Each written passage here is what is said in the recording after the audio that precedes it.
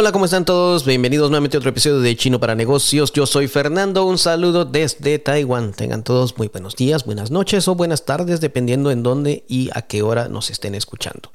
El día de hoy voy a comentarles acerca de una película vieja. Sí, ¿por qué una película vieja? Me parece muy interesante la forma en que esta película habla acerca de las diferencias culturales, el choque cultural que existe entre la cultura, en este caso en la película, sobre la cultura estadounidense y la cultura japonesa. Alguien dirá, ¿y esto qué tiene que ver con español de negocios? Bueno, muchas similitudes podemos compararlas con la cultura asiática y en nuestra cultura latina también. Por ejemplo, la película se llama Gung Ho. Salió con este nombre, es una película del año 1986. En algunos países se llamaba Working Class Man. Depende de dónde la encuentres, la vas a encontrar con ese nombre Gung Ho, así como se escucha G-U-N-G-H-O. Sí, palabras separadas totalmente. G-U-N-G espacio H-O. Es una película en la que actúa Michael Keaton. En esta película trata acerca de una fábrica de autos, de carros, de coches, depende de como le quieras decir o como le llamen en tu país, y de que esta fábrica estaba cerrando, y que una empresa japonesa vino y compró la fábrica y la quería transformar en una empresa japonesa. Bueno, no te cuento más la historia, es acerca de cómo la diferencia cultural entre las personas que trabajaban en ese momento, que fueron recontratadas. Se les dijo que el contrato iba a seguir, el sindicato seguía trabajando. Los trabajadores estadounidenses se encontraron con que ahora los jefes, supervisores, todos aquellos que controlaban la calidad iban a ser japoneses. Y las diferencias culturales, el choque en la forma de trabajar, es súper interesante. Lo enfocan, por supuesto, lo enfocan a veces en alguna forma exagerada acerca de los choques culturales, pero esa es la idea, tratar de resaltar esto para que podamos entendernos un poco mejor. Bueno, y bueno, vamos a entrar en materia, porque esto se menciona mucho para Chino para Negocios. Por todos es conocido que las personas en Asia no les gusta. Culturalmente trabajan más horas, supuestamente, más horas de oficina, que las personas en Estados Unidos, en la cultura latina, España. Trabajan desde temprano hasta muy tarde, no cobran horas extras, en muchos casos no cobran horas extras, se toma como es un honor o se toma como una obligación estar en oficina. Y te cuento esto, muchas personas en Taiwán, en la cultura china o en Japón, no salen de su oficina hasta que no se va el jefe. Así como lo escuchas. Esto es algo que puedes ver en la película también. Si el jefe no se ha ido por X o Y motivo, nadie le pregunta al jefe qué está haciendo. No importa si el jefe estará viendo correos, estará jugando Pac-Man, estará jugando solitario, estará hablando con alguien, está resolviendo algún contrato, está en alguna reunión, está leyendo documentos. No importa qué esté haciendo el jefe, nadie le va a preguntar. Pero si no se ha ido de la oficina, nadie se va. Los subalternos que están cerca de él no se van, no se pueden ir si no se ha ido el jefe. ¿Por qué? Porque si el jefe sale y no mira que ellos están ahí, van a pensar, bueno, ¿y este por qué se fue? ¿No tiene mucho trabajo? ¿Se puede ir temprano? ¿Tiene tanto tiempo libre que se puede ir? Y culturalmente eso lo ven aquí, pero muy fuerte. Si no vas a dar de ti lo mejor para la empresa, pues mejor no estés acá. Es una forma de decirlo, pues. Es una forma de decirlo, no tiene que ser así precisamente, pero sí está muy mal visto culturalmente que la gente se vaya antes del jefe. Sí, lo puedes ver en estas actividades también, donde la gente debe trabajar horas extras y no se le va a pagar, pues es parte de tu trabajo, es como un honor. De hecho, te cuento que en Japón las personas culturalmente, mientras más tiempo trabajen en una empresa, es mejor visto. Si una persona trabaja 5, 10 años, 15 años en una empresa, es mucho mejor visto que alguien que trabaje menos tiempo. Esto puede chocar un poco con la cultura millennial de que voy a trabajar en una empresa 2 años, aprender lo que necesito aprender y me cambio de empresa. Yo quiero hacer impacto, yo quiero impactar en la sociedad y aquí no estoy haciendo el impacto que yo quiero hacer. No importa qué quieras decir con eso, no importa cuál sea tu meta, pero en las culturas asiáticas esto todavía no ha pegado tan fuerte, esta costumbre millennial. Cada vez hay más personas que sí buscan una mejora y van cambiando de trabajo más frecuentemente, pero a nivel cultural, a nivel ya un poco más de los mayores, no sigue tan bien visto. Bueno, la forma de dirigir también. Son muy perfeccionistas. Si algo no está bien hecho, no puede salir. No es como tal vez la cultura latina, no digo que no hagamos las cosas bien, pero nuestros rangos de tolerancia tal vez son un poco más amplios que los rangos de tolerancia asiáticos. Aquí los rangos de tolerancia son más pequeños, se acercan casi a lo mínimo a comparación de lo que nosotros hacemos. Repito, no es que esté mal hecho, simplemente los rangos de tolerancia son menores. También podemos decir que tendrán un poco más de paciencia para hacer cosas minuciosas, cosa que tal vez a veces nosotros no tengamos. Ellos son un poco más pacientes en hacer algo hasta que les sale bien. El respeto al jefe, que vas a ver en la película, también retratan cómo es que a las personas, al jefe, cuando el jefe les hace una pregunta, normalmente no se quejan de nada. Pueden tener problemas en la empresa, pueden tener problemas en el trabajo, pero cuando el jefe le pregunta, ¿tienes problemas? Normalmente le dicen, no, yo lo puedo resolver. No tengo problema, yo me puedo quedar. Si el jefe le pregunta a alguien, ¿te puedes quedar a trabajar más horas?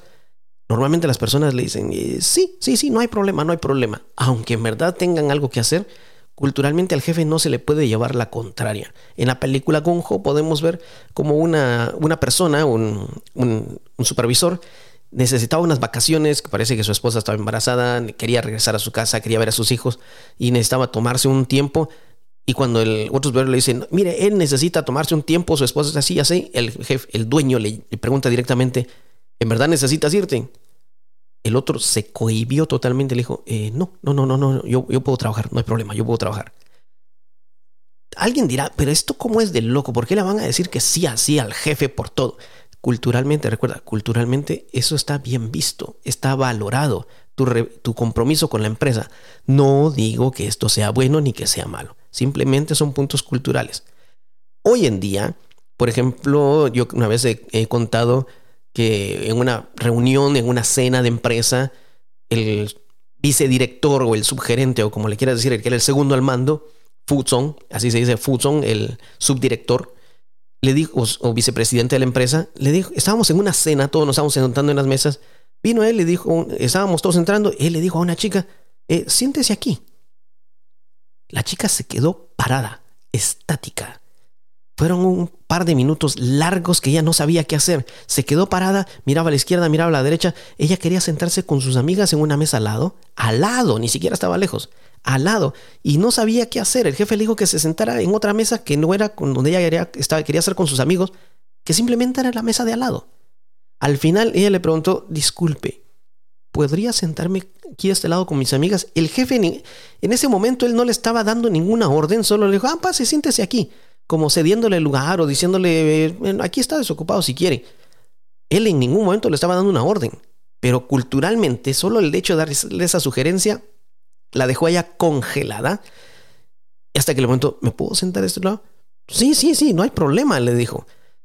Obviamente él no era una orden de trabajo, entonces él no lo veía de esa forma, pero la chica lo interpretó así. Si lo decía él, había que hacerlo, no importa qué era, y no podía llevarle la contraria. Hasta ese punto, yo lo vi y soy testigo de eso. Así que te digo, sí sucede todavía que al jefe se le respeta de esa manera. Y también he visto que muchas gentes no se van de la oficina, lo que te dije al principio, no se van de la oficina si el jefe todavía está allí. Son cosas que puedes ver en esta película que se marcan la diferencia. Otra cosa que pasó en esta película, las personas que trabajan en el taller, en esta fábrica de autos, estaban escuchando música, tenían una grabadora, la radio. Recuerda, es la época, en ese momento todos llevaban una gran radio, la tenían con música. Vino el otro y la apagó y le dijo, no, la música está prohibida, distrae, concéntrate en el trabajo, no te distraigas nada. Y fue un choque, dije, ¿cómo que no voy a escuchar música? Nosotros en nuestras oficinas estamos acostumbrados a escuchar música. Por ejemplo, hace muchos años, literalmente, yo trabajé en una fábrica en Guatemala, trabajaba llevando la planilla, el control de producción, trabajaba en la computadora y todo el día estaba música, o música ranchera, o música salsa, o cumbias, muy poco música en inglés, y las personas, pues, y ya todo el día en la fábrica, en los altavoces, había siempre música. Las personas en la oficina, también yo trabajé en varias oficinas, y las personas estaban siempre escuchando música. Dependiendo de la edad, por supuesto, escuchaban música en inglés, escuchaban música romántica, escuchaban música salsa, pero siempre hay música. En nuestras oficinas tenemos la costumbre de siempre escuchar música. Muy raramente no, pero es una costumbre. Pero acá en esta cultura asiática, en la cultura china, en Taiwán, no hay música. No hay nada de fondo. Ni siquiera hay un sonido de pájaros. No hay nada. ¿Por qué? Porque la idea es que te concentres en tu trabajo. no te puedes distraer. La música a la larga, piensan ellos, te distrae. Entonces mejor concéntrate en el trabajo. Y eso lo vemos también en la película. Le pasan apagando la radio y le dicen, no música, concéntrate en el trabajo. Otra cosa, también hay una persona que decía, quería pedir un permiso y era muy difícil conseguir el permiso. Como te digo, lo más fácil es decirles a los jefes directamente lo que necesita hacer, pero tiene que ser muy justificado. Muy justificado. Sí te van a dar el permiso, pero tiene que ser muy justificado. Te recomiendo esta película, es muy interesante. Habla acerca de esas relaciones, cierto, entre Japón y Estados Unidos, pero vas a ver muchas cosas de la cultura asiática que en verdad te va a ayudar a entender. Es una comedia, realmente es una comedia. Te la pasas bien viendo esta película, te la recomiendo totalmente. Para mí sigue estando de moda las diferencias culturales. Vas a aprender mucho de ella. La relación con el jefe, súper especial. Lo que el jefe dice es ley. No lo vas a contradecir. Suele suceder aquí. Aquí también yo he visto en una reunión, en un meeting, por decirlo así, para que me lo entiendan los millennials. En una reunión, si el jefe se sienta en un lado de la mesa, nadie se puede sentar al lado de él. Nadie se sienta al lado del jefe. Todos se sientan enfrente, del otro lado de la mesa. No importa que el jefe que sea una mesa rectangular y él esté del lado de uno de los lados más grandes. No, nadie se sienta al lado de él. Todos amontonados como estén del otro lado de la mesa. Porque él es el jefe. Así es la división que hay entre el jefe y los empleados. Esa es la división que hay cultural. Recuerda, no es malo, no es bueno. Aquí ha funcionado así por cientos de años. Sigue funcionando igual en muchas empresas. Así que no estamos criticando, estamos solo marcando algunas diferencias que en un momento dado, si alguien va a trabajar en una empresa taiwanesa, china, japonesa, pues los va a enfrentar. Y en vez de criticarlo, adaptémonos a ellos, tratemos de entenderlos. Recuerda, es una cultura diferente en la cual ha funcionado y seguirá funcionando. Y mira el éxito que han tenido. Solo con eso lo digo todo. Mira el éxito que han tenido. Es algo que podemos aprender nosotros también, a ser un poco más disciplinados, a entenderlos a ellos, no solo exigir que nos entiendan a nosotros. Te recomiendo esta película, Gung Ho. Vas a aprender mucho de la cultura asiática.